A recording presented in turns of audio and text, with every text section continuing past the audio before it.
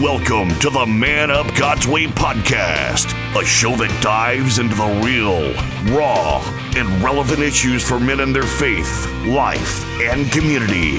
Now, your host, Jody Burkeen.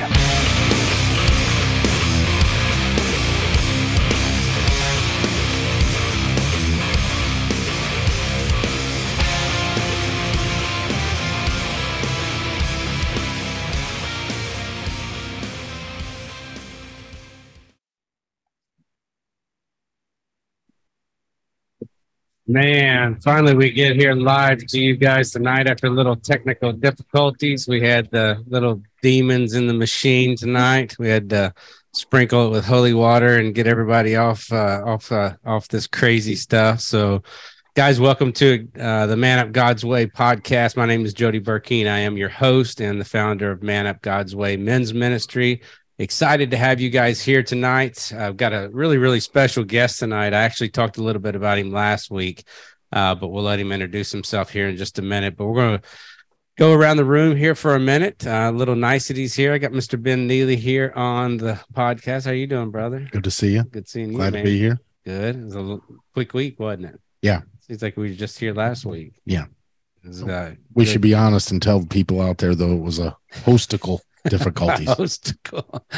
Yeah, the host over here screwed up. I had the volume down on our guest, and we kept telling him it was all his fault. So we made him run around. I think he bought 3 new computers and time to get it fixed. So. He commandeered every electronic in his house, and it was Jody. It was all my fault. That's funny. Yep.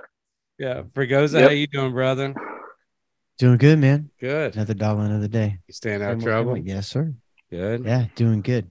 Did you have a good week? Had a good week. Have Stephanie's in the house. Can't see her, but she's back visiting. She's been on the show before. She's in the background doing some work right now. She's in town from Mexico. She does some web work. Miss Stephanie is our web person, our Google person, and our Facebook person for the Man Up God's Way podcast. So we appreciate all that she does. Thanks, Miss Stephanie. So I'm doing host, basically. Awesome. My job consists of just cooking her food, basically, every day while she works. While she works.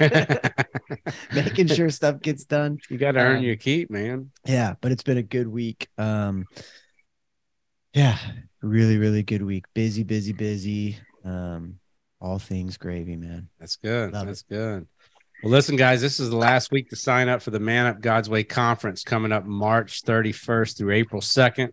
We're really excited about that. We got the fastest pastor, Don Workstrom, coming. He's going to be bringing his car to this conference. He'll be speaking about his trials and tribulations, how he is the fastest pastor, and that is done by racing Pikes Peak in Colorado like a crazy man. The conference is only $175. We've also got Stephen Snook coming with us. He's going to be there talking about his life. He had 19 years in a federal prison on a cocaine charge, drug running charge. And so I think he probably led more people to the Lord in solitary confinement than most people do in their own freedom. So it'll be a great time to listen to him and talk about that. So March 31st, April 2nd, Bourbon, Missouri, Camp Mahaska. It's a great camp. It's all inclusive. $175 includes all your meals Friday through Sunday. We've got a great time. It is literally like walking in, putting your mouth on a fire hydrant and trying to take a drink. So love to have anybody who's local or even fly in. If you're flying in, let us know. We will pick you up at the airport and make sure that you get there on time and inexpensively. So we'd love to have you guys. It's going to be a great time. Fregosa, what do you have for us over there? Same story. Amen. Different day. First book, Man Up. I believe this one is Becoming a Godly Man in an Ungodly World. Yep. And then your second book, Pursuit of a Godly Life, which I'm about halfway through now. Living Like Jesus Matters. It's like homework, come be a part of this show. Also, I need you to read these books. Part of the initiation fee is to read these books.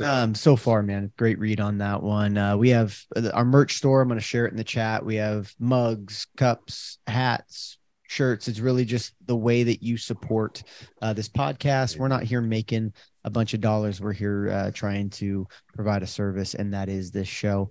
And That's what we got, man. Awesome. One of the best stories is Ben's story with one of my books. A friend of his wife's actually gave his wife one of my the first Man Up book, and he it was sitting on. Let me tell the story. Yeah, I'll let you tell. It's a good, because I can tell it quicker too. It's a good. So story. my wife and me were courting. This would have been like 2015. We got married in 16, and I went over to her house one day because we didn't live together, and I was waiting for her in like which is now a house that we purchased together. And so there's a bench in there, and there was a book on the bench called Man Up God's Way. And we were going to a different church. So I go to Jody's church now, but I saw the book and I looked at it. And when she walked out of the back room, I said to her, I said, "Hey, Stacy," I said, are you trying to learn how to be a better man? And she said, "No, Sharon, my friend that goes to Jody's church, this guy's church gave it to me, and she thought maybe you would want to read it." And I was like, I'm not going to take a book about being a better man from a woman. I was being all male chauvinistic and prideful. And so months later, maybe 6 months later, we decided to leave the church we were at. It was just a little too big for my comfort, even though it's a great church. And we show up at Ignite, which I had been living in Eureka at the time. And so I kept seeing it. And then I saw, after she tried to show me the book, she told me who you were, and I watched a couple of videos, and I actually saw you and Nan walk into a Shell station one day. So that was kind of a sign. And so long story short, we decided to start coming to Ignite, walked in the first day. Jody's in the foyer, and he saw me, and he obviously he knew we were new, and he walked over and we talked for a few minutes, and then he reached up on a shelf and he said, "Here, let me give you my book." And so I looked at Stacy, and Stacy looked at me, and she's like, "I told you so." And I'm like, "Well, I guess I'm supposed to read this book." Take it from a man. Yeah, that's right. Take it from a woman. So. That's right. But yeah, you can get that on Amazon, and we'd love for you to have it. It's only $10 if you get an opportunity to get it. It is still an Amazon bestseller, and for 10 years now, it's been a blessing in my life and other people's lives. So if you get an opportunity, get that book. So, well, good. I'm excited, guys. We got a great guest here tonight, and Mr. Tanner Wicklund. How are you doing, brother? I'm doing great, Jody. Awesome. Thank you for asking. How are you doing? I'm good, man. I can't complain one bit. I'm so glad to have you on here. You know what? I'll tell you what. There's definitely somebody that didn't want this podcast to happen today, and that's I'm not. The technological issues was just like I had a day full of distractions. Let's put it that way. Well, that's usually what happens when the enemy gets involved and he doesn't want something good to happen. So, but we're glad to have you on here.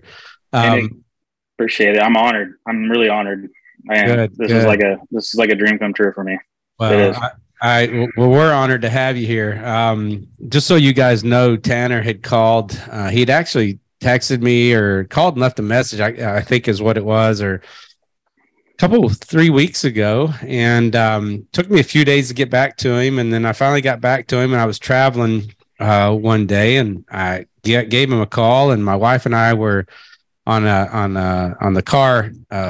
You were in South Carolina. You were traveling back, right? Yeah, no, we were traveling there. We were actually traveling to South Carolina, and so I got a hold of Tanner, and so we just started talking, and man, it was just a great conversation. I got to hear his testimony, and just what he just went down. He said, "I've listened to every podcast that you guys have started, and love Ben and love Fregosa, and just like one thing after." I'll let him tell the story, but I thought, well, crap, we ought to have this dude on the podcast just to hear his story and let him tell his version of it. I know you'll tell it better than I just did, but that's kind of how we got started. And then over the last couple of weeks, we've been texting back and forth and just trying to encourage him as a brother in Christ, and hope that he continues in his walk, because it sounds like God's rocking his world right now. So Tanner, why don't before I take all your thunder, why don't you just start from the very beginning, man?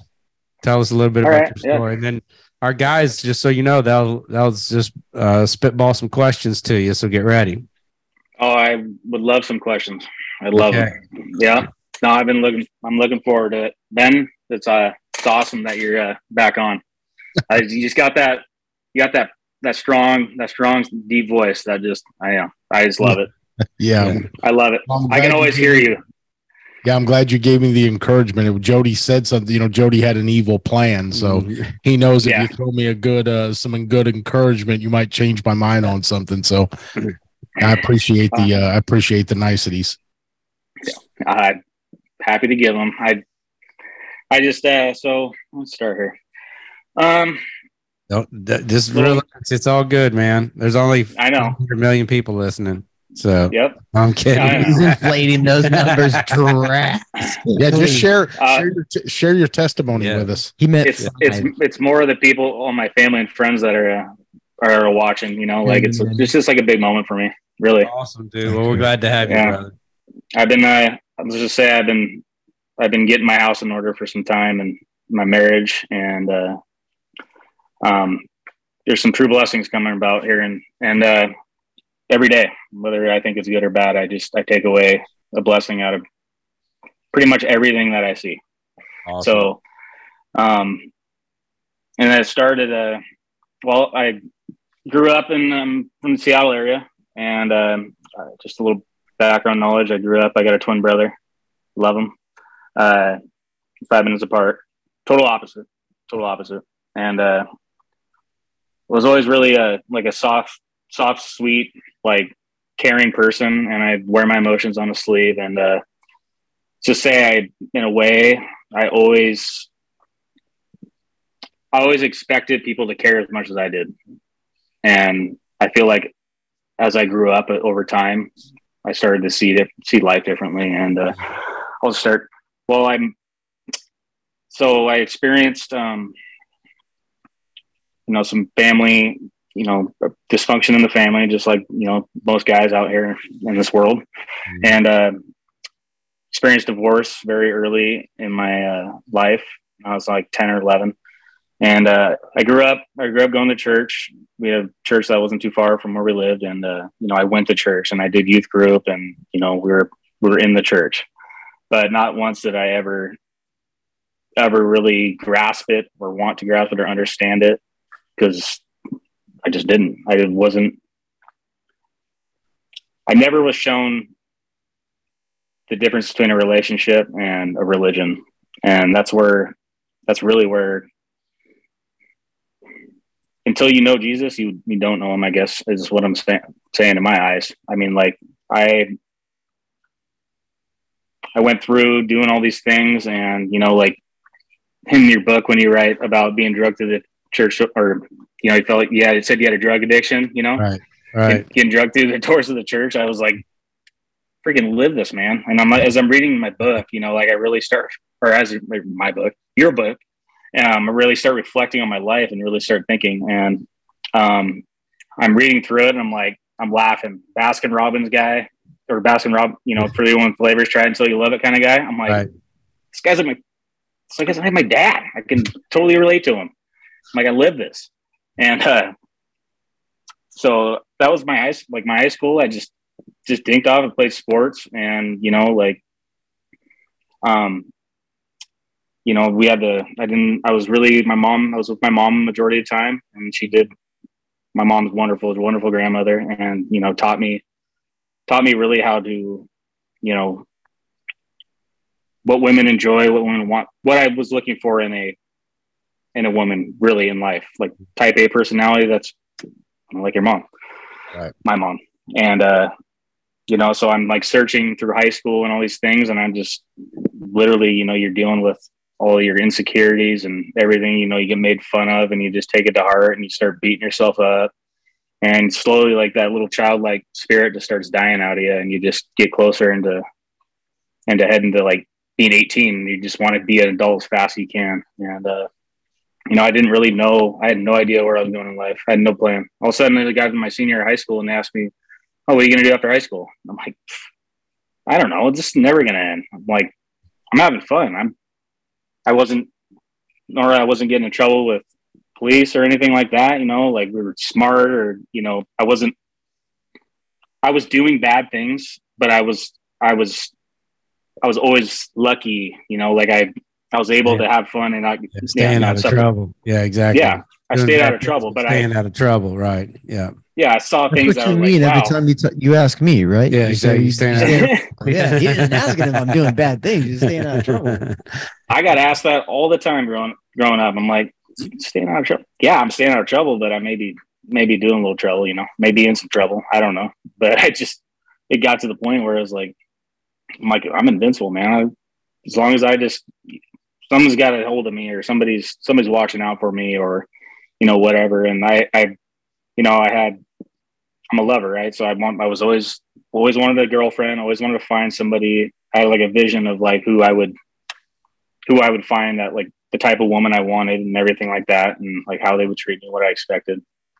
And I just started going through the burner on that one. Like I just, and I think that is where I struggled, because I had like this sense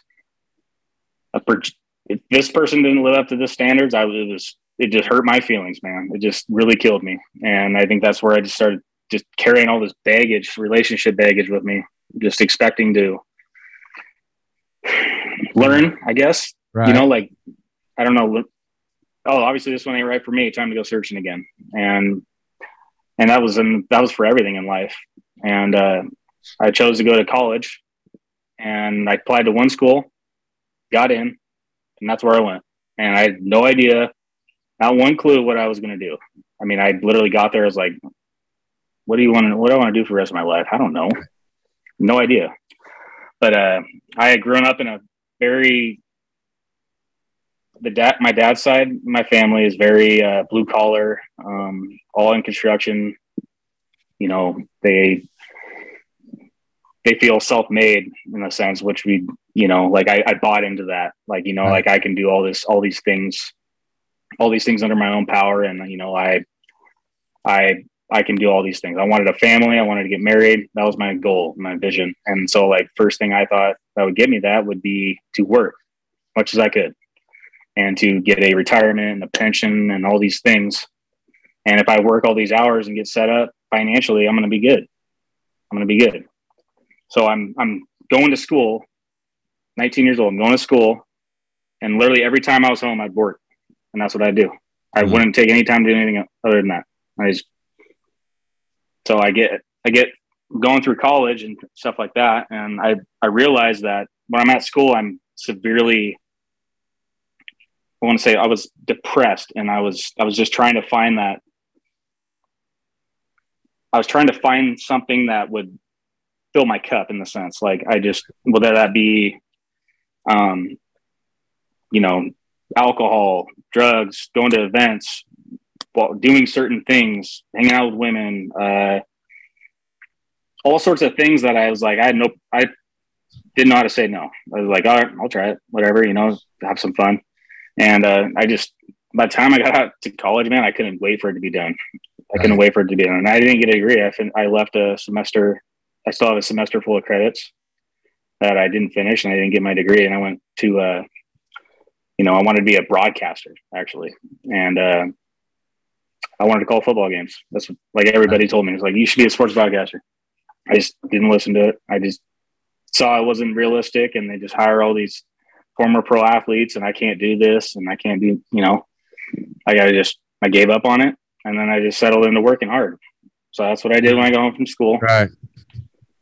And I was, 23 years old ish. And I just jumped into working a ton of overtime, pulling in a bunch of money, making way too much money for the age I was at.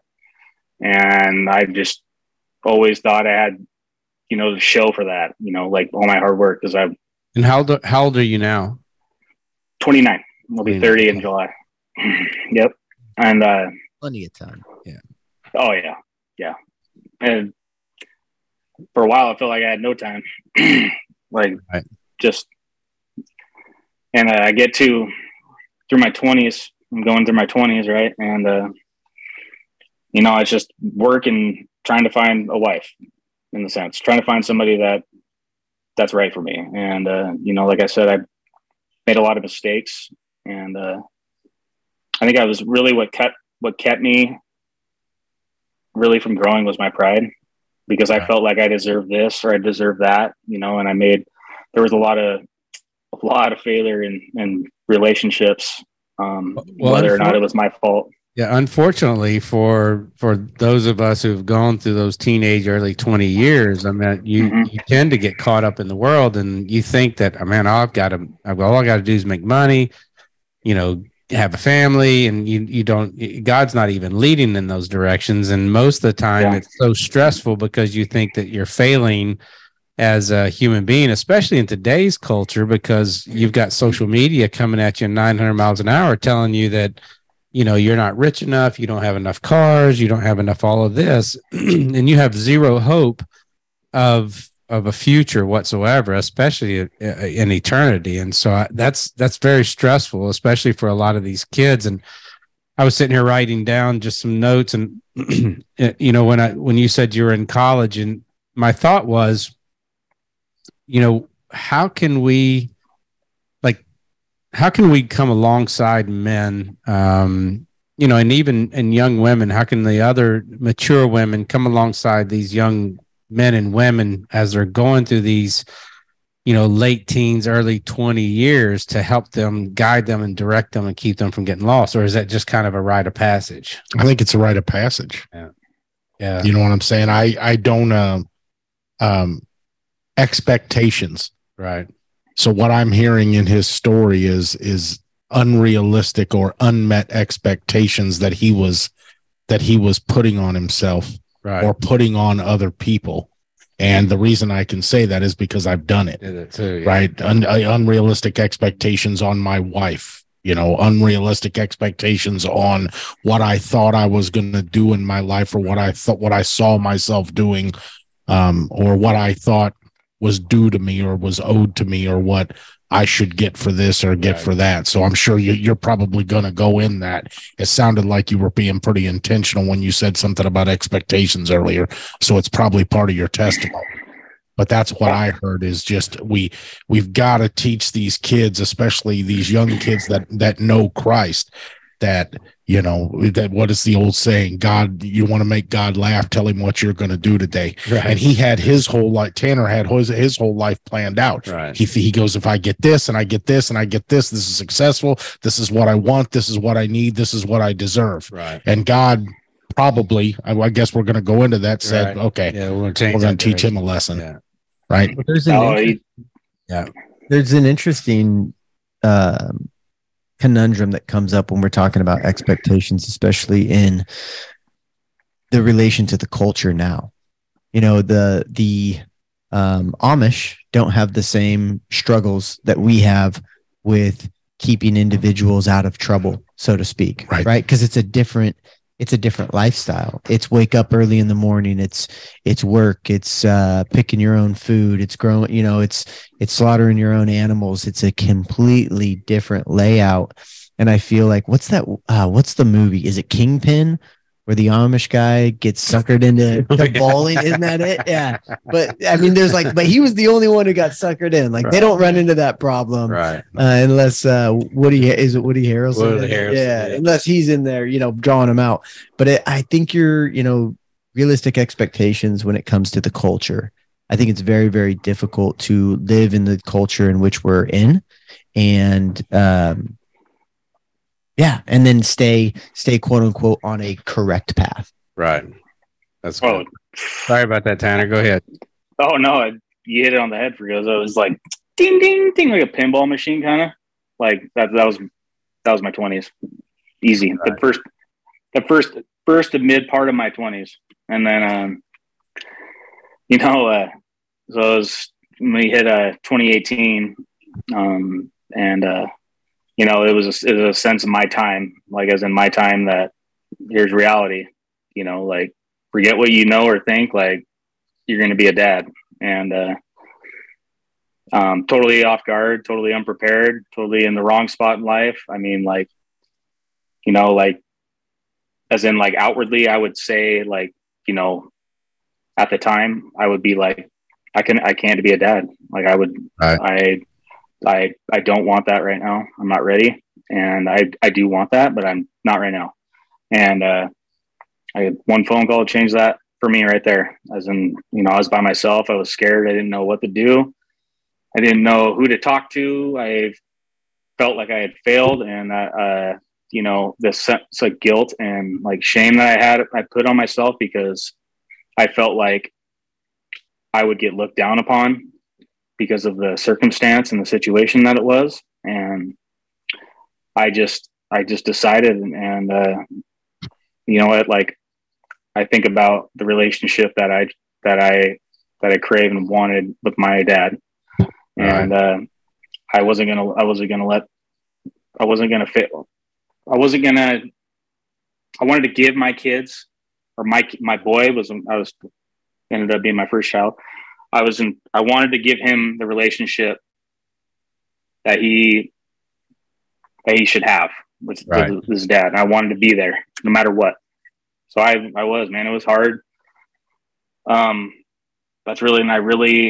That like gave me a sense of hope though. And that's something to fight for, I guess, you know, like as men, like, you know, you want something to fight for, and that's like, I want my boy to have his dad. I know he could be, the world is a better place with dads, and no one can ever tell me anything different because, like you say, like, it's just men need to be leaders. And, I wanted to make sure that I could do that to the best of my ability with no spiritual basis at the time. So I was there, and that was a lot of change in a lot of short amount of time. Money just gone. Like, I mean, I totally just was making bad choices, real rash decisions really quick. Just put myself in a hole financially, emotionally, but it was filled of a lot of joy and like love for my son. And, you know, it made me think like, oh, you know, the gal that I got pregnant, I literally was like, she has to be the one, you know, she has to be the one that I'm going to be with my whole life. You know, like, I want that for my kids because my parents split, and my parents are good. I know that I'm good. And that's what I wanted for my kids. Because, you know, mommy, you don't want to see mommy and daddy fighting. You don't want to see them split up. You know, they're you're superheroes in the sense. You look up to them. It's like, it's why I'd start doing what I did for a living. I wanted to work for my dad, and I wanted to, you know, in a sense, like, I wanted to, you know, take over. My dream was to take over for him one day, you know, and just keep his legacy going in that sense, because that's what the legacy I saw, and I just bought into it. And so I just wanted my kid to. I wanted to be a good example for my son, and I just failure after failure, and, you know, lead up to the most magical moment of my life was when he was born. Like, there was a lot of crazy stuff going on at the same time too. A lot of trial and error, and just, oh man, but it was the most empowering moment ever, is holding your son in your hands. Amen. And the first thing I told him, I was like, you're always gonna be my best friend. And that's cool. And I just literally, I was so freaked. My heart was so warm, and I'm like, this is amazing. Like, seeing him see like his little hands and his eyes and his, you know, head. And I'm like, this is a life form. Right. This is real. This is like one of the most. This is like an intimate moment. This is a living, breathing thing that came from me. Right. And I'm like, wow. So like, I really decided. At this point, I'm a father. So like, my outlook on life changed, and I really started searching in a more intentional, like, purposeful direction. Right. Like, I wanted to be there for him, no matter what the cost was. I didn't want him to see anyone else as a dad, and I wanted to be everything that, you know, he needed as far as a dad, because I didn't want him to have those father wounds and those, you know, those things that every one of us men carry. I mean, no matter what, like, we're always going to have a little bit of, we're all broken in a way. And I think that's, some people don't care to admit it, but I've never had a problem doing it. Never. I think that's huge to know and recognize, because regardless of that, I mean, this is just to give you some encouragement. And I'm not a father, but I've watched my brothers do it. Yeah. But as much as you want to avoid father wounds, your son will have some father wounds. You're not going to be able to be a perfect father. There will be some places that you lack. And luckily, when you're surrounded by, you know, that's what part of this podcast is about, being surrounded by other men We all have different gifts. There'll be some places where God will place men in your son's life, where, a lacking in your area and someone else will step in. It's really, really astonishing to me how men in my life have come and father figures have come through and really stepped in where maybe my father lacked a little bit. God has a very sneaky way of doing that and being the perfect father where we fall short. I love that you're hitting on that, man, because that is, talk to my brothers about the way that they view their children. That's the thing they want the most, is to make sure that they are a solid father figure and give them everything that, that we quote unquote didn't have.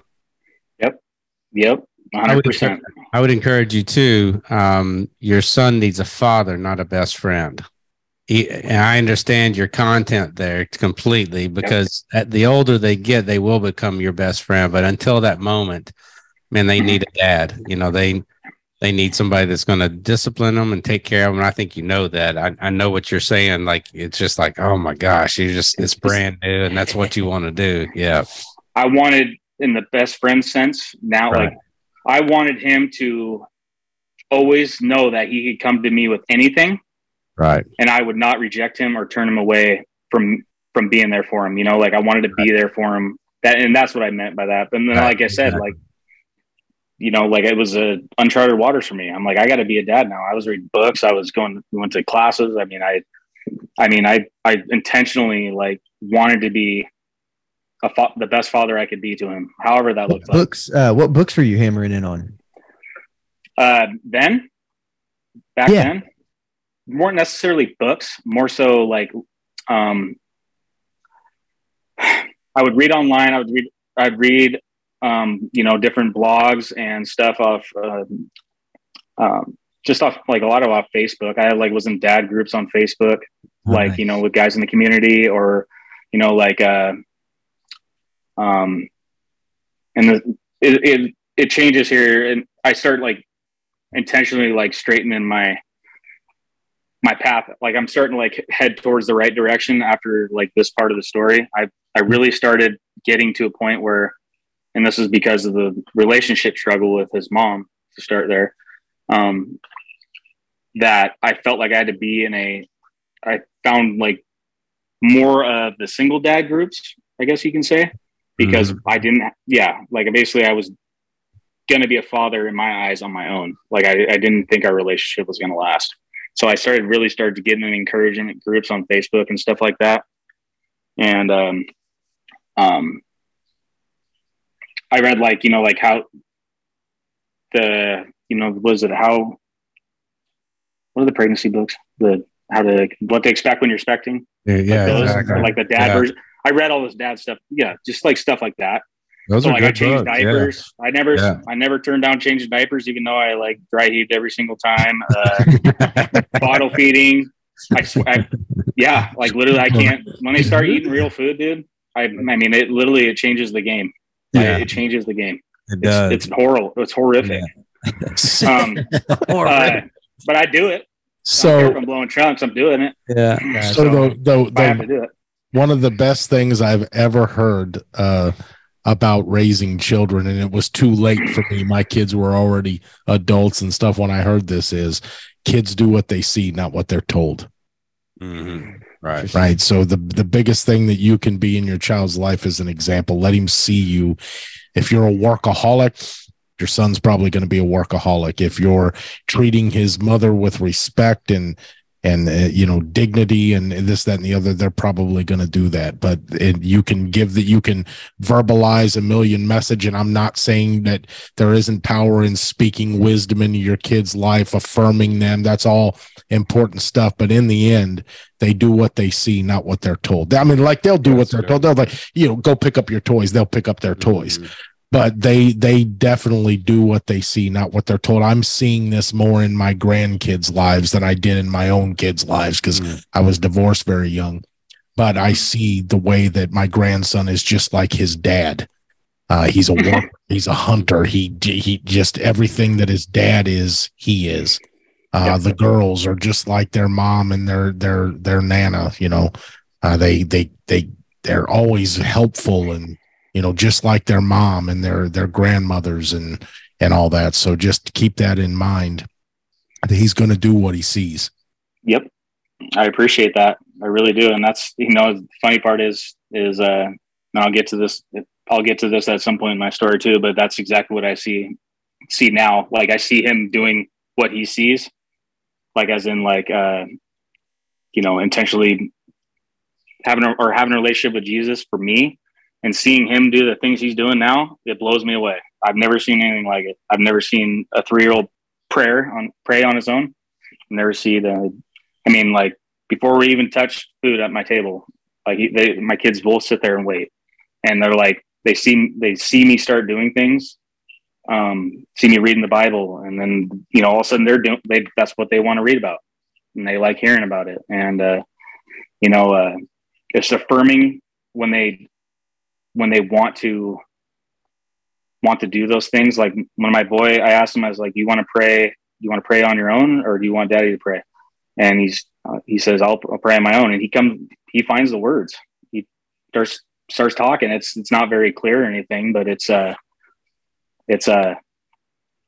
he's saying thank you, and like, right. Thank you. Yeah. Like, just, I'm like, wow, he's 3 years old. I'm like, it's more authentic than ours, huh? Oh, dude, yeah. I love it. Childlike faith just makes it like, but essentially that's where I'm starting. And just a quick funny story, Tanner. My 5-year-old grandson, we've gotten to where he prays before meal when he's with us, and he's gotten to this point where now he's you get the, like, we go to Mexican and you get the chips and the salsa first, so we want to pray. Well, he don't want to pray until he gets his food. I'm like, Bubba, pray, man. You're holding up. I don't want to pray. We gotta wait till we get food. Obstinate about it, Yeah, it's funny. So Tanner, when did you start walking toward Christ? I guess is the question. Right here now, I found out I was gonna have another kid. 11 months apart, actually. Okay. So at this point now, I'm like, oh wow, like, I did not expect it. I was amazed. Right. I was amazed. And that's when basically the destruction started, and the pandemic in my life started at the same time. And dude, I was sitting there, and I was, at this point, my boy wasn't in my life, and I was going to be an every other weekend dad. And I was literally trying to just settle upon that, and I couldn't. I literally sat there for a month. It was the day of the pandemic. It was a situation where basically I had to go to court, and courts were shut down. They were over the phone. I was living in fear. I was living in fear of not being able to be in my kids' life. Now I have a girl on the way. I was afraid of not being there for her, like, starting right the moment I found out. And I literally saw myself as the biggest failure. And it just broke me, man. I like, literally the thought of a gun barrel wasn't even scary to me. It was like, literally, like, I have to suffer. I have to live through this. And, the only hope I had in my heart was my kids and being there for them. And I can't be there, obviously, if I take myself out of this world. And I started just like that. I mean, I went back to their mom and tried to be involved in their life again that way, because I said, if you can't beat them, join them, kind of thing. And again, it blew. And then this is 2021 in January, and I was rock bottom. I was numb. I was just literally, I had 4 garbage bags full of my clothes. I didn't think I was going to have a messed up relationship with my kids. I didn't have any money. I was going back to live at my mom's house, in which I'm grateful for, of having somewhere to go. But I literally felt like I had nobody. I had family turmoil. Just people. I felt like my family looked down on me, and that I was a failure. And then walked in my life, my now wife, who was a friend of mine for years. Before we were friends for 8 years. We tried to hang out, and we, like, sparks were flying. Like, we hung out one time in 2019 or 18, and that was when I found out I was going to be a father. I cut everybody off. And so basically she basically wrote me off. Like, oh, like she was totally into me and I just totally screwed up and I didn't know how to man up and tell her that I was going to be a dad. And I basically like burnt the bridge with her. And so the pandemic hit. I had actually come over and I like apologized to her as a friend, like, and she was dating somebody else and it just melted me. Like, I was like, wow, I screwed that one up. Cause she was like, truly like, she's my friend. Like I totally like, she's just a total sweetheart to me. And that's why I always wanted to be around her. And so fast back to 2021 and this is in March. And I asked her to go out to dinner and I like, literally, I was just like, I need to work and I got to pay child support and all these things. And I had no hope. Like, I'm just like, well, I suck. I failed at being a dad. I might as well go find someone to be happy with. And we ended up going to dinner and the rest is history, man. She basically had a very short dating time. And then that span, all of a sudden, both my kids fell into my care full time. Amen. The circumstances weren't the best, but it was a blessing that my kids are here and I get to raise them. And it was hard. There was, a year of custody battle and just like hardship, like bad things happening. I was still emotionally and like just numb. And, I'm be honest with you, I don't know how she continued to follow through or say yes to me when I asked her to marry me, but that was like 7 months after we started dating, very quick. And, that was in end October in 2021. And at this point, basically the kids are here full time and their biological mother, they don't have a relationship with, she doesn't see them. And, in the sense, my kids have a mother and, like she mentioned to me, that God had asked her if she was willing to be a mother to 2 kids that didn't have any, but I didn't listen to it. I just like I knew she was a Christian. I knew she was a Christian, but at this point I didn't know religion from relationship. So like It didn't wasn't swinging left one side of the fence or the other. Like wasn't something that I was going to be like, oh, let's go to church or let's do this or that. But she kept planting the seeds in me. And like, then your story about your coworker and you planting the seeds in all the time, like it'll come through. And I'm an example of that. Like a year of it, man. She would be doing Bible study and I would be like, oh, you freaking Bible study instead of hanging out with me and all these things. And she basically, she just adored me, man. And she saw more than me. Women know more about their man than their man knows about themselves. I'll tell you that. Amen. She saw, oh man, her intuition is just marvelous. And we started getting to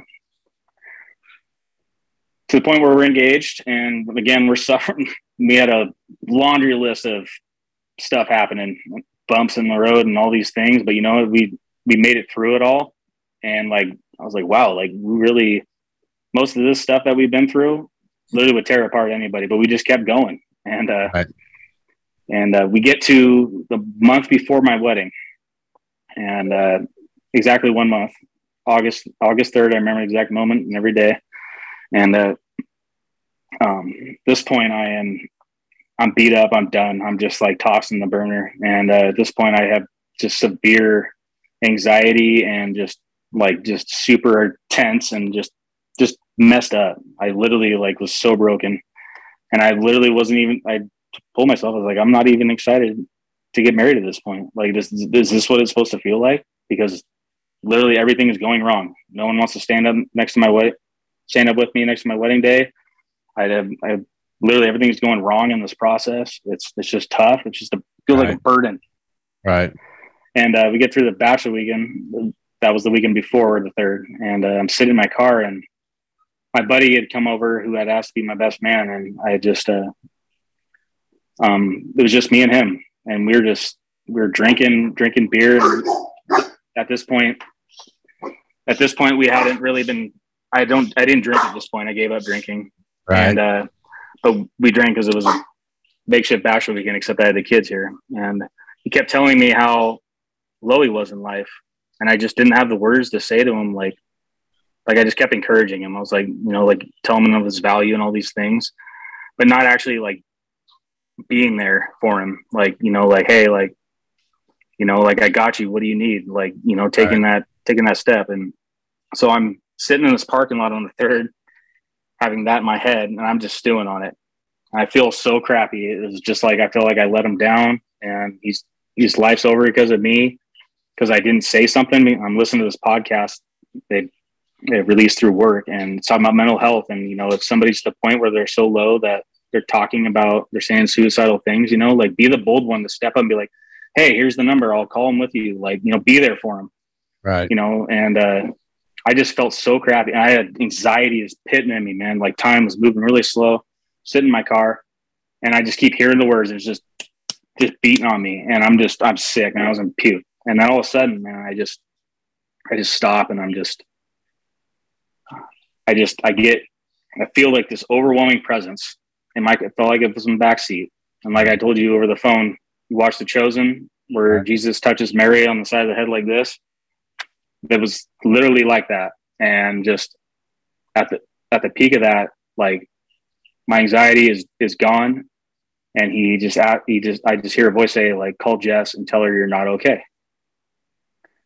And I'm like, what? Like, really? You want me to tell my fiance I'm about to marry in a month and just totally break her apart that I'm not okay? Okay, whatever. But I did it. I picked up the phone, called her, and I said, Jess, I'm not okay. And she had told me, she just calmly just says, like, what you're looking for, you're not going to find on this earth. And I'm like, what are you doing here? I didn't not expect encouragement. Yeah. I said, what are you doing here to me? Because this is serious. Like, I'm not okay. Like, yeah. And then she just very calmly and she like was scared to do this because she was, in fear of me rejecting her saying it. But she says, you need Jesus. And I'm like, I sit there and I chew on it for a minute in my head. I'm like, okay. I'm like, basically like, what does that mean?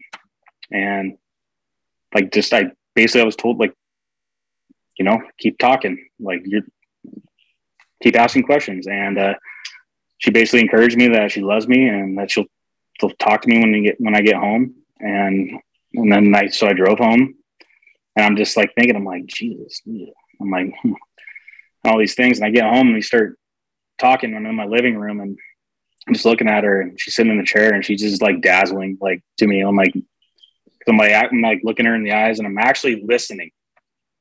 Listening is crazy. It's crazy what happens when you do that. I was going to say a rarity. Yeah. It's like most men just carry a roll of duct tape around with them. I swear. Right. Yeah, that's all they want. That's literally all they want. And get their feelings out. Yep.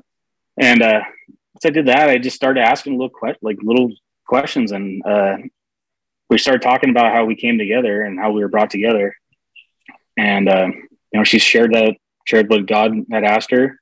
She's willing to be a mother to kids that weren't hers. And then we were talking about the Holy Spirit just started popping things in my head, and it was like light flickering in my living room. Like, literally, it was so clear to me. And I ask him every day for clear signs because that's my ticket. Like, I just love it. I love seeing stuff like that. And I get these just straight, like, just soft voices in my head. Like, and I'm like, I asked her, like, how does God talk to you? Like, how does he speak to you? Does he sound like somebody else, or does he sound like me? He's like, he sounds like you, but did that thought originate in your mind, or was it placed there? And I was like, it was placed there. I usually tell people it sounds like me, but way too smart. Yeah. It's definitely me, because that was my voice. I'm not that smart. You start reading through like Proverbs and stuff, and you're like, it's literally like just, it's like that little soft alarm in your head, like, hey, you should probably think twice about this that you're doing here, or like, like, hey, like, maybe say this, or wisdom in a sense. Yeah. And just recalling. Yeah. And so I asked her, I said, I was like, who did this? Like, who's all these things are clicking in my head. I'm like, wow, that happened during this time. This led to this. And in small, soft voice, I did that. And it was God. He told me straight up. He says, I did that. I put you guys together. This is my like gift to you. And at that point, a month before my wedding, I knew, I was like, wow, this is my wife. This is really the person that God created for me. And I'm with her right now. And she's looking at me, and she's the most beautiful thing I've ever seen in my life. Amen. And I'm like totally shell shocked. Yeah. No, she knows it too. She'll test to it. And it's like, you're right. She loves it when I talk to her like that. She does. And all women do. Yeah. And it's like treating her like, she's my gift from God. And if you just remember that, and if you get a gift from God, are you gonna take care of it, or are you gonna, throw it outside and just let it get weathered or something? It's like we've located the problem, Pastor, because I believe that I am God's gift to all. So this you're starting to make a lot of sense, Tanner. Yep. You're still the clay. We still haven't made you the pot yet. So we're still working on you. And that's where I asked her, I was like, I was all in. I was like, holy crap, this is real. Let's go. I'm like, let's go right now. And I need my football coach used to tell me, get your piss hot. And I didn't understand what that meant until I found Jesus. But as in this is so intriguing to me. And it became an obsession, really. I asked her to ask her friend who lives down the street, who's very, very near and dear to us. And she sent me a link to a podcast because I asked her. Podcasts work for me. I listen to Joe Rogan from time to time, and I like guys sitting around just talking shop in the sense, that was my thing. And that's where you get wisdom from older guys or whatever. So sends me the link to your podcast. Old, I think. No. I agree. I agree with you. Yeah, it's accurate. So your wife's friend sent you a link to our podcast. Yep, and she's very strong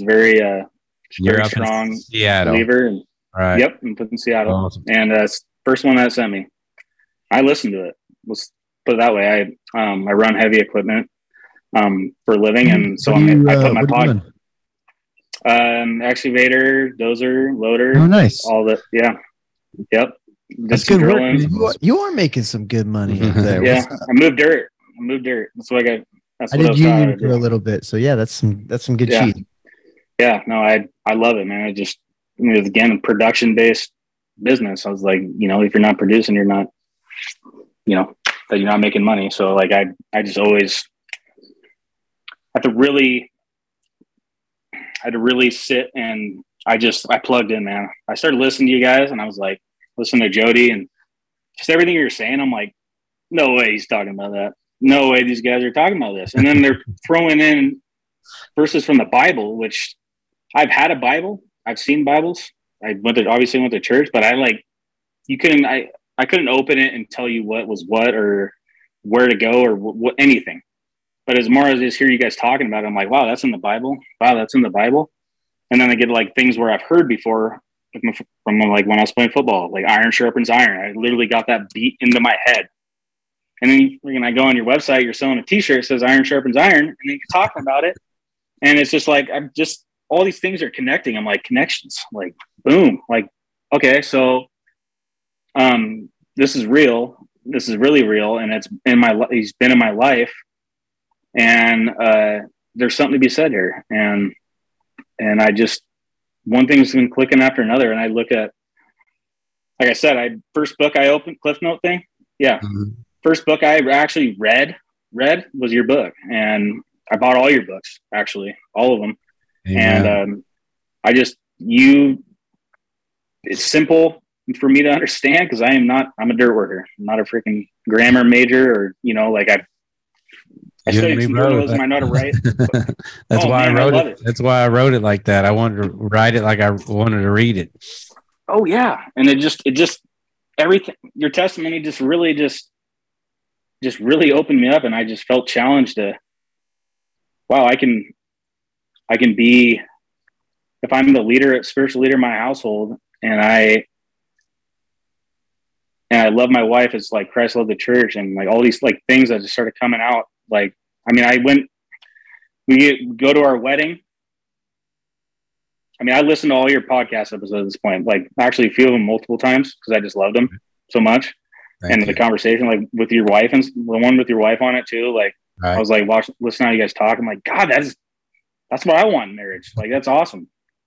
That's and awesome. like, I married my best friend. So like, I kept just seeing all the blessings that were in my life that I thought were just broke, like just tore me apart and were bad and all these things. I started thinking differently about things that I had experienced in life and just living a different lifestyle. I get to my wedding, man, and I felt challenged, like, you know, like just there's always a part of me that felt embarrassed to pray in front of people out loud because I didn't know how to do it.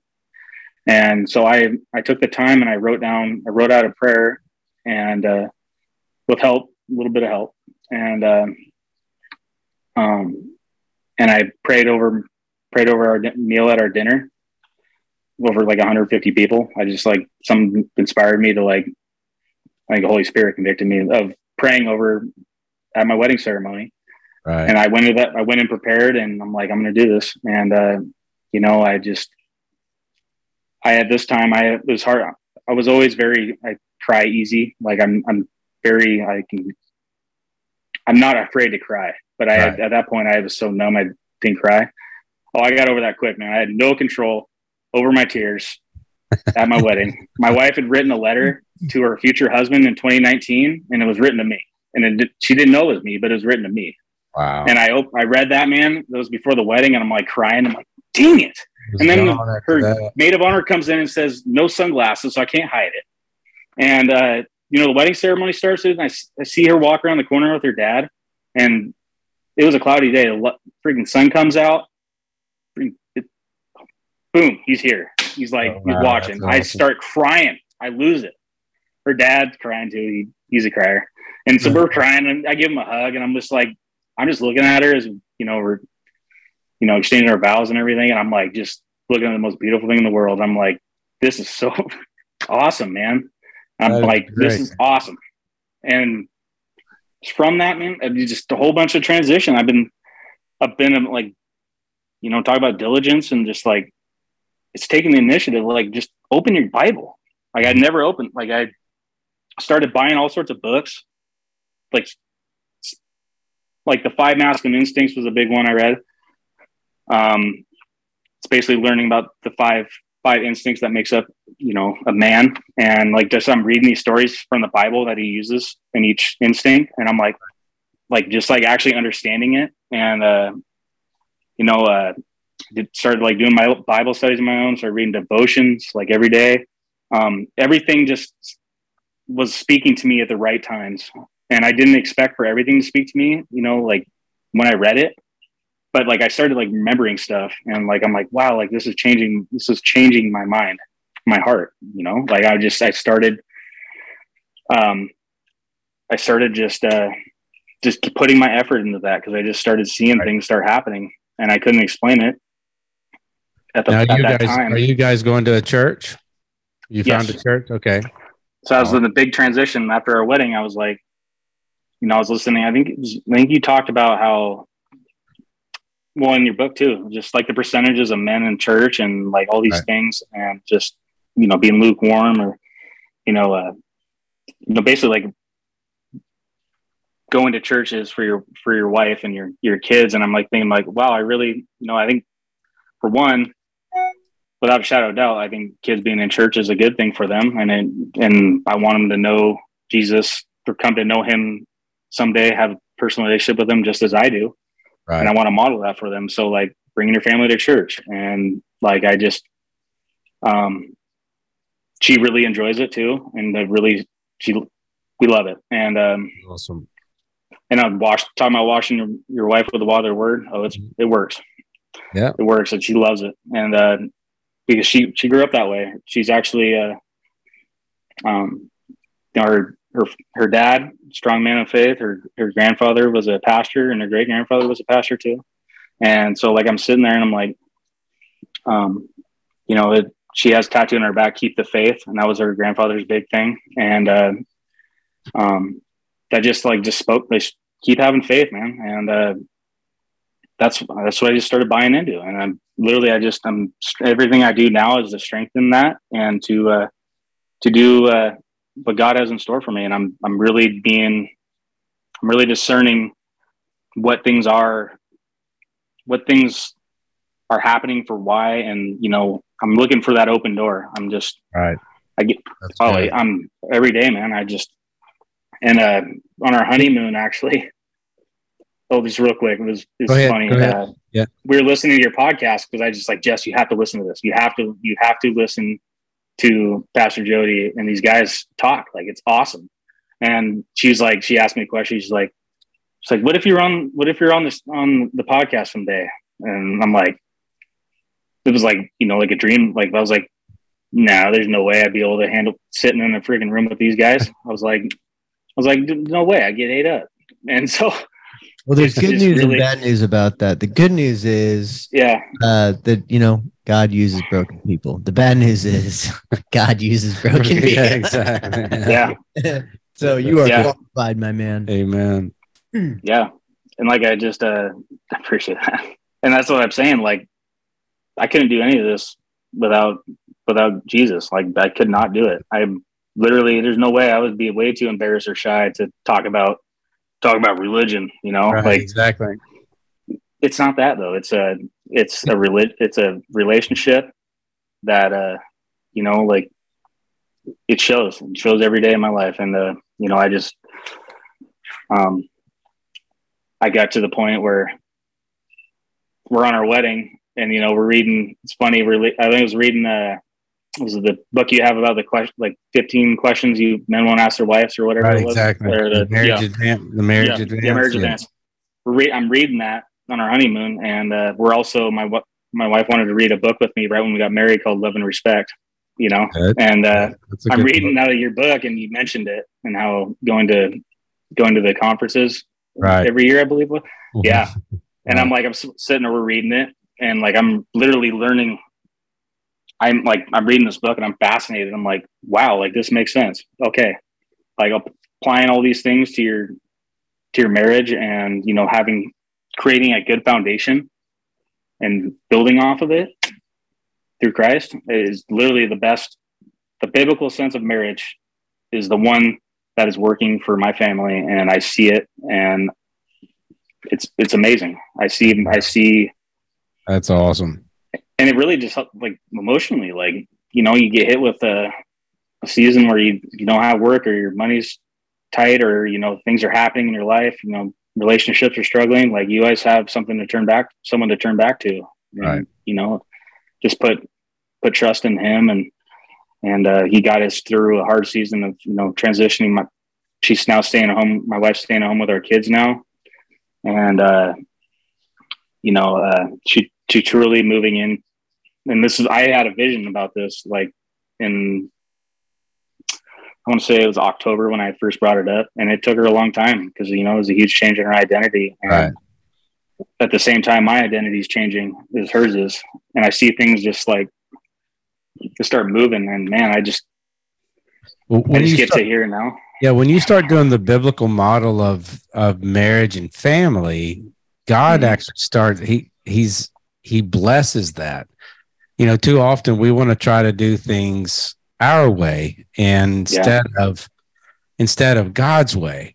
I got not too long ago, I got an email from somebody. They were asking about the model that we have here at our church, which we believe is the biblical model of eldership and leadership, and wanted to know why we only had male leaders. And it's because when you read First Timothy chapter 3 and Titus chapter 1, you see the layout that God has placed in there. And for centuries, it has always been a male leader.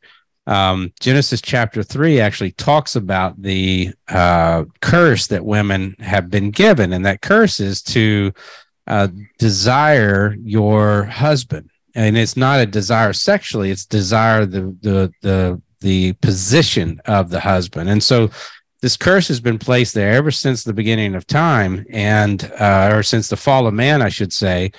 And we've always wanted to do it our way instead of God's way. And it's whether it's the church, the leadership in the church, whether it's the leadership in the home. And we try to, not saying that it doesn't necessarily work, but it doesn't work right. That's the problem. And so when you start adding those things into your home, you'll start seeing God bless it in a way that you'll be like, we had nothing to do with that. That was all God.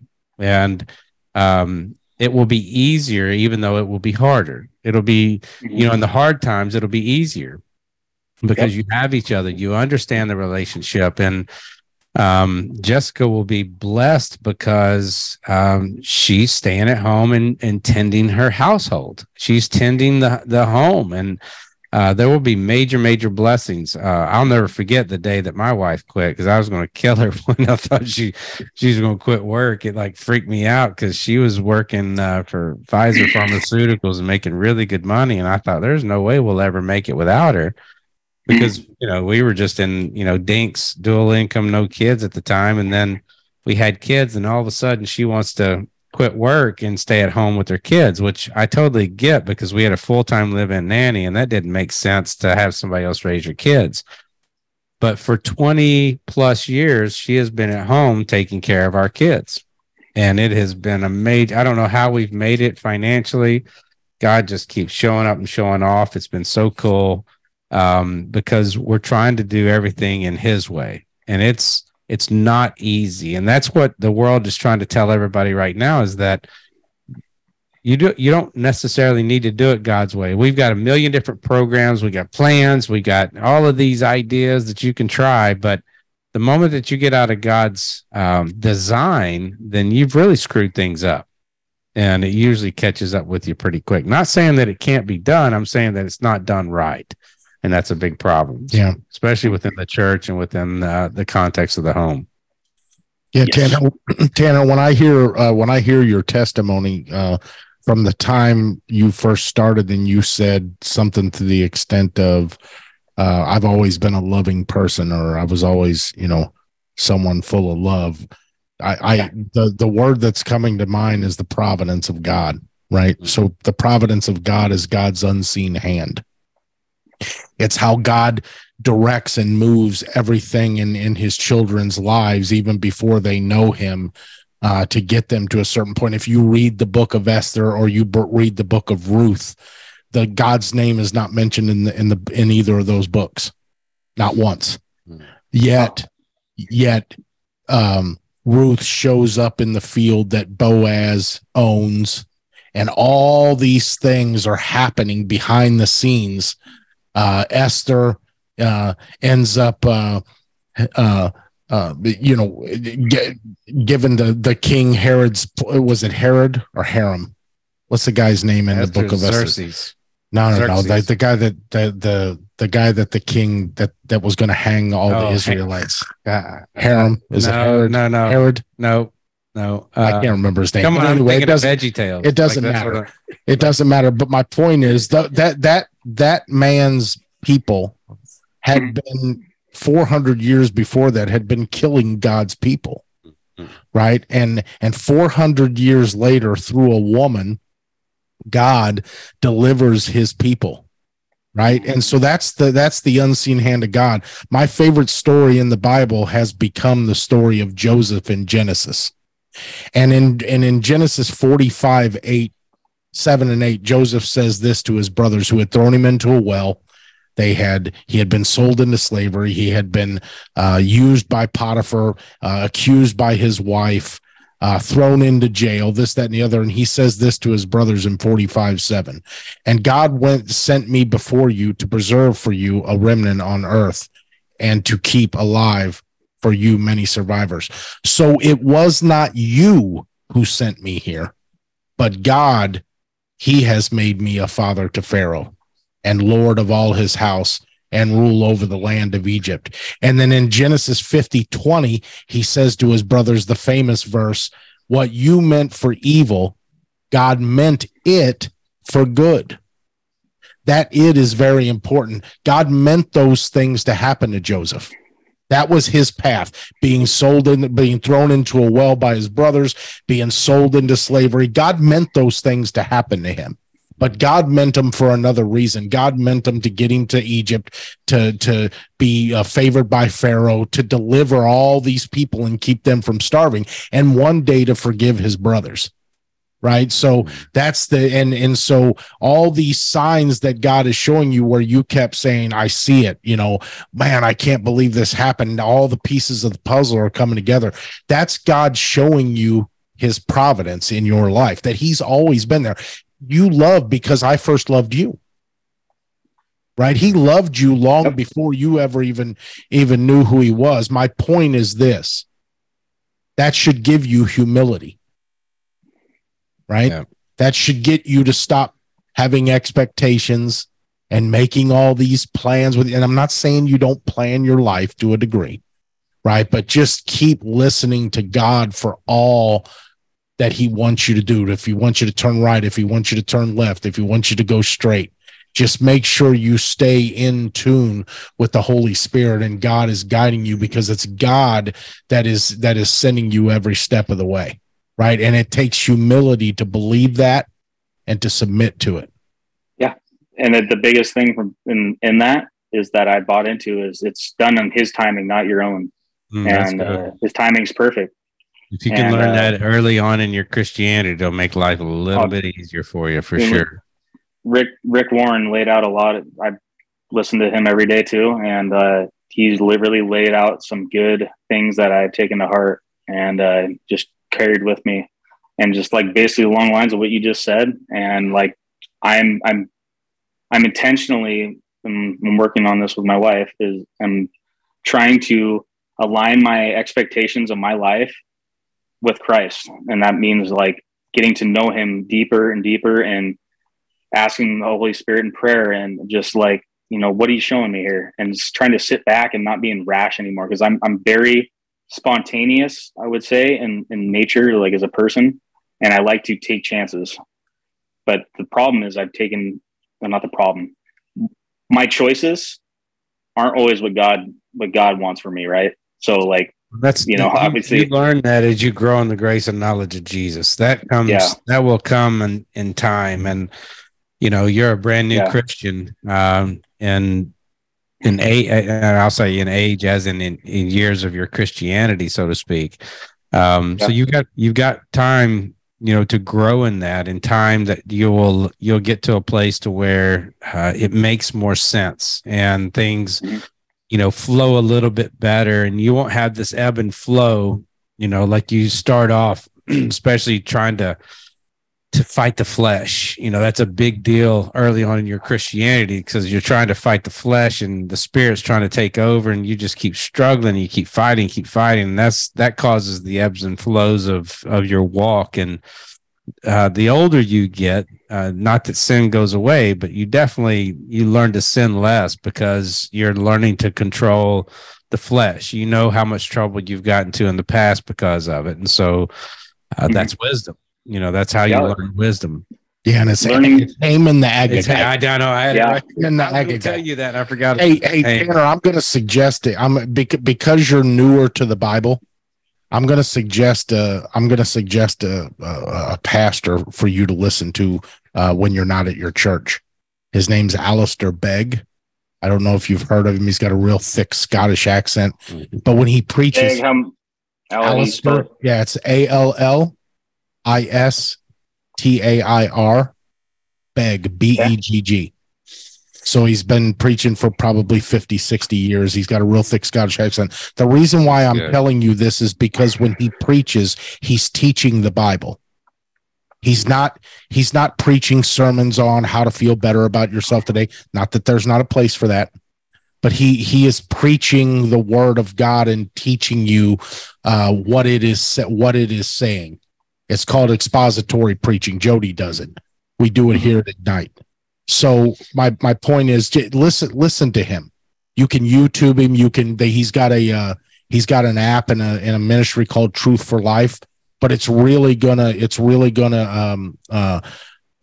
good. Quicken your Bible understanding. Yeah, he's good. Yeah. Tanner, if I were to ask you, what would you tell some young guy right now, kind of going through the struggles that you've been going through, or maybe who's hit kind of rock bottom and doesn't have a wife necessarily or a girlfriend that's coming alongside of him, maybe they're listening right now and they're struggling just to try to get their feet on the ground. What would be your advice in order to help them get to that place?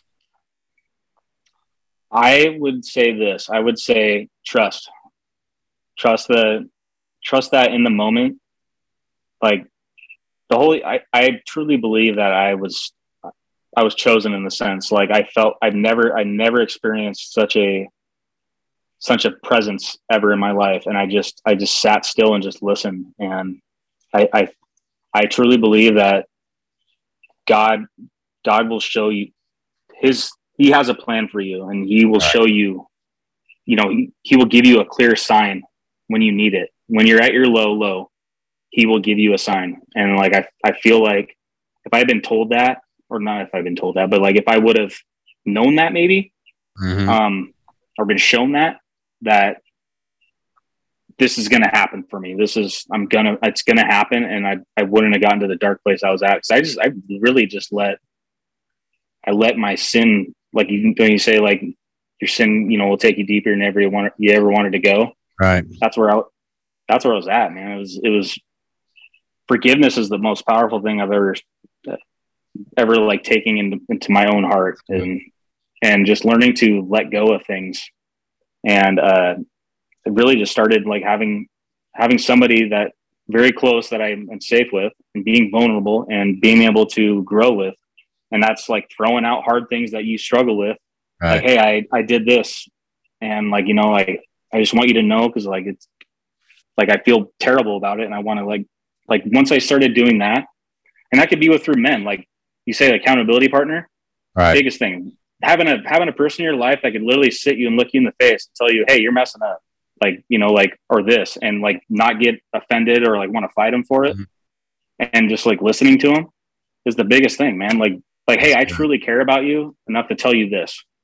And you're like, wow, that guy's different. That guy's different. He said something that like no one else would say to me. Like I've never, and that for me, that's been my wife, but like for everybody else is different. You gotta have people that are close in your circle, a tight knit group of people that you go to with anything.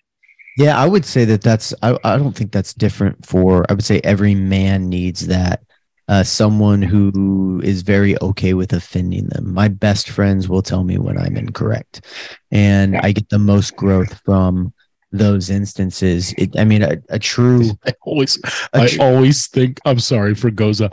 Every time he says that, I think about Fregosa telling the story when somebody is like messing with him on the road, and he's like, his buddy, listen, you just flipped him off. He's like, no, I didn't. I did this. And he's like, bud, you just flipped him off. God knows what you did. That's the California hello. Yeah. Yep. What TV show was that? The California hello. Hey, say hello, everybody. I don't remember. The Beverly Hillbillies. Oh, yeah. Must be the California hello. So I've got a question for Jody. All right. Like, and obviously God gets all the glory. Amen. But you're sitting here and you're listening to this young man, and like your book and your ministry has changed his life. Amen. Like God has used it in his life, and he's quoting. He knows your book as well as you do. What is that? And I'm not asking from a prideful perspective, because I know God gets all the glory for everything in your life. But when you're sitting here and you're listening to this, what are the thoughts that come through your mind? Many times I'm like, why me?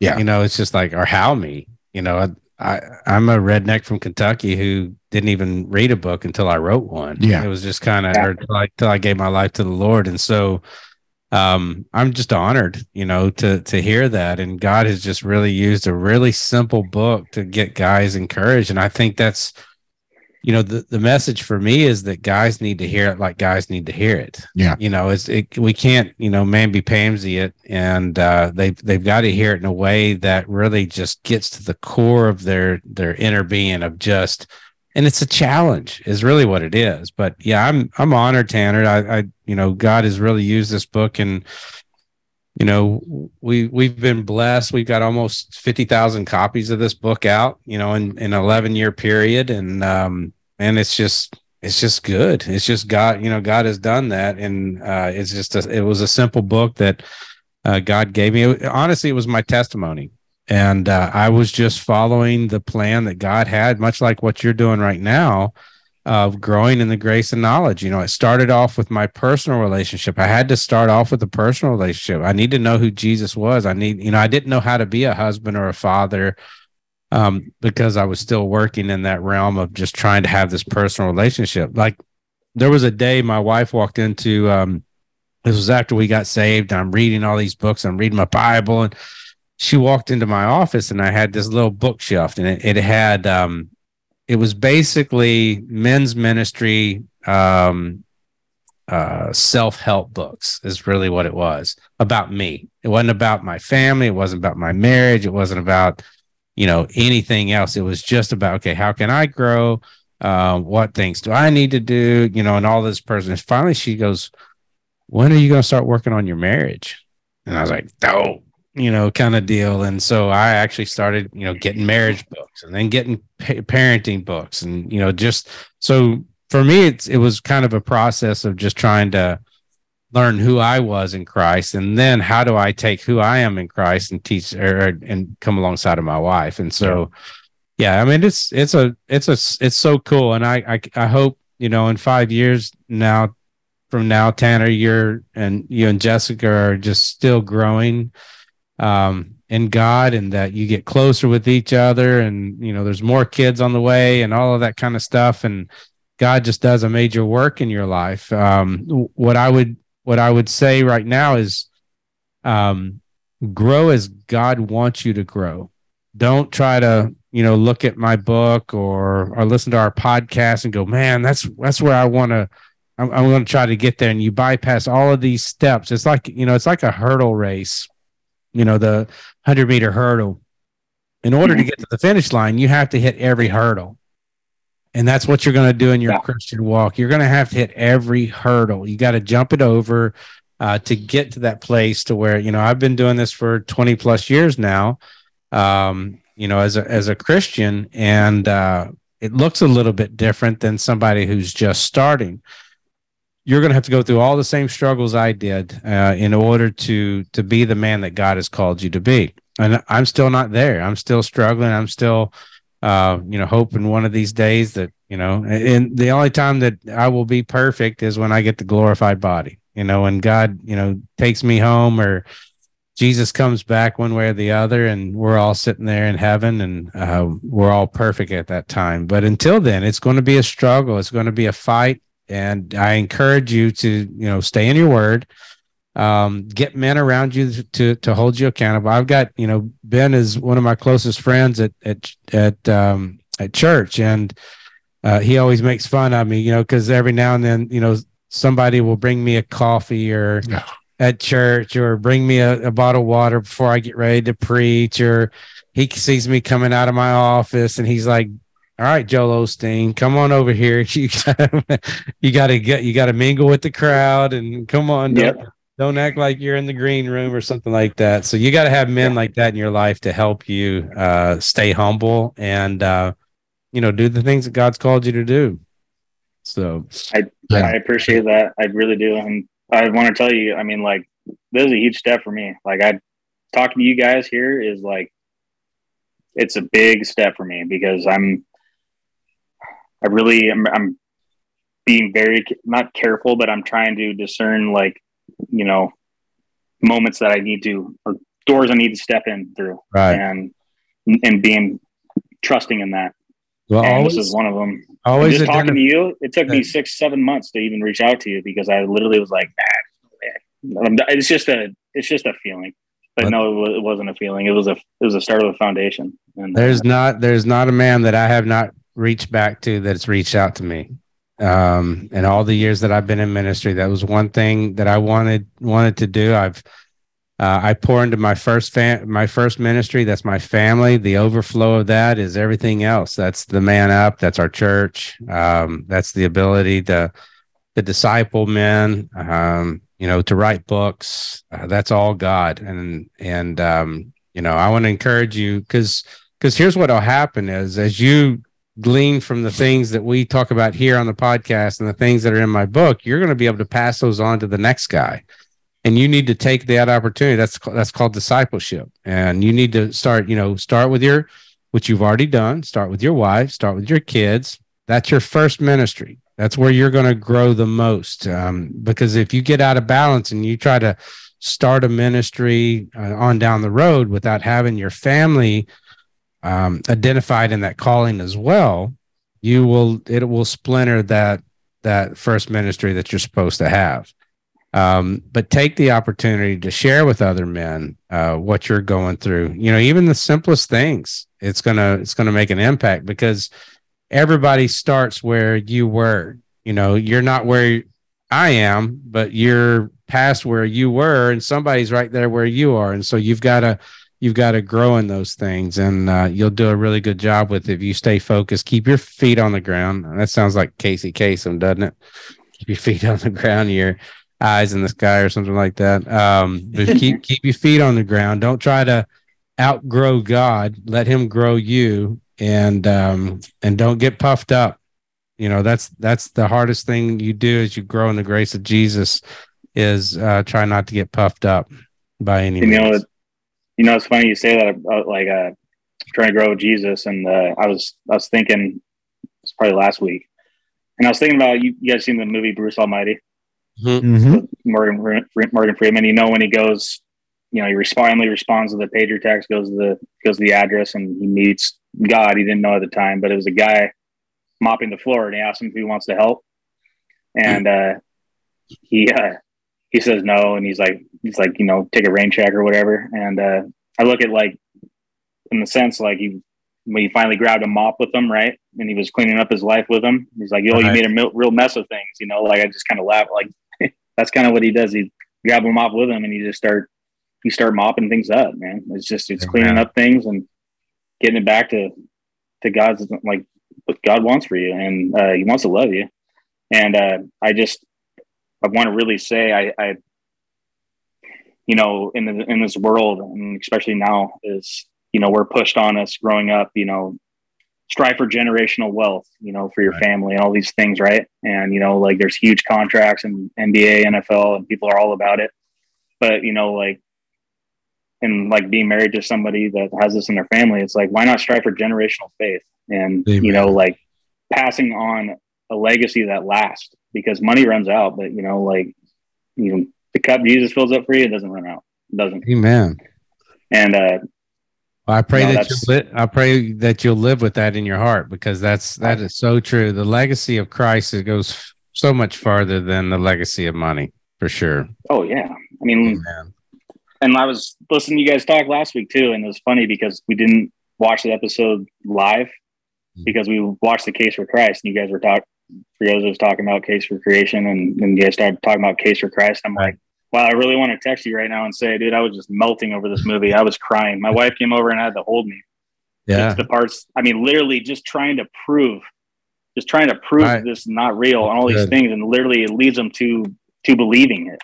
And I just started seeing the part about his dad, and how proud of him he was, and all these things, and he saved all his articles. I just started melting, man, and with the kids, and then gave the little note saying how his kids came to faith, and 6 months after, just it just makes you it's tears of joy. It's just really I'm living this, and I'm literally I love the way my life has gone. And at my wedding too, and when I gave a toast, I said, when I opened your book and read, thanking your parents, for raising you the best they knew how, that, I teared up. I was like, thank you. Because if you didn't raise me this way, or that circumstances didn't go the way they did in my life, I wouldn't be where I am now. And that's the way God had it planned for me. And I truly see it now. And I never, that's my path. And like I said, I very, very, this is the biggest honor for me. And Fregosa, by the way, you got a killer voice. I love your voice, man. Thanks, man. And your songs. I was you kept playing it in the early on in the episodes, your song Drunk or whatever. Yeah. And I'm like, God dang, We're waiting Like- for his new movie or new song to come out. I wish he's 15th, Yeah. baby. 15th, We yeah. got- Pretty boy singer. I'm like, that's why he puts him on there. He wants all, Yeah. he wants all the beats. Yeah, exactly. He's just a good looker. He's just a good looker. Yeah, I Yeah. can't. I keep messing up the switch. I'm the video switcher too. And, Yeah. I keep messing that up. But to plug myself, April 15th, Waking Up music video comes out. So That's I'll good. start Saw that. talking about it here pretty soon. Yeah. That's good. And you know what? I love seeing you back on last week, Ben, too. It was like, I started playing music, and I literally just started saying thank you. Like, I've seen you on here, back on here, and then like the place that I'm at now, I can't even explain. It's good. Amen. Or like Morgan Freeman says off Bruce Almighty says it's good. It's good. Good. And Yeah. I'm Awesome, funny, brother. right? Awesome. goofy Well, like man, that. we've been honored to hear your story, and we will definitely stay in touch. We're looking at doing a conference in Seattle in the fall. So we'll keep you in mind for that and let you know when that's happening. You can help us reach out to more people. It'll be I'd love to meet up with you if you have time when you're out here. I really heck do. yeah. Heck yeah. See my family and So make sure Yep. well tell your family we love them, and we're so happy for you that Christ rocked your world, and we look forward to hearing great stories on down in the future. And so let's stay in touch. Amen. Amen. And Ben, hey, I appreciate you giving me some pointers where you're headed. I really Hi, man. appreciate that. Yeah, I stay do. in touch. You can get my contact information from Jody. Yeah. Yeah, I'd like all your guys. You guys, like I said, I love you guys. You guys are Heck awesome. yeah. Well, we're excited for you, Tanner. Keep it up, and keep growing in the grace and knowledge of Jesus, and love your wife like Christ loved the church, and raise those children as you're Right here. going. There you go. On my honeymoon. There you go. Ephesians 5 verse 33, baby. That's what I'm living by. There you go. I love it. Love it. Love it. And love is kind, and she's got There you love is go. patient on her arm. That's on her honeymoon. Awesome. There you I'm go. all in, man. Amen. Well, God bless you, Yeah. brother. Well, we're going to let you go tonight, and we will talk to you soon. Folks, thank you so much for joining us here on the Man Up God's Way podcast every Monday night, 8:00. We try to be here live, and it will be on our podcast platform tomorrow on Podomatic, Spotify, Apple, iTunes, and Google Play. And we will see you guys soon. God bless. You've been listening to the Man Up God's Way podcast. Visit us on Facebook, Spotify, Apple, iTunes, and our website at manupgodsway.org.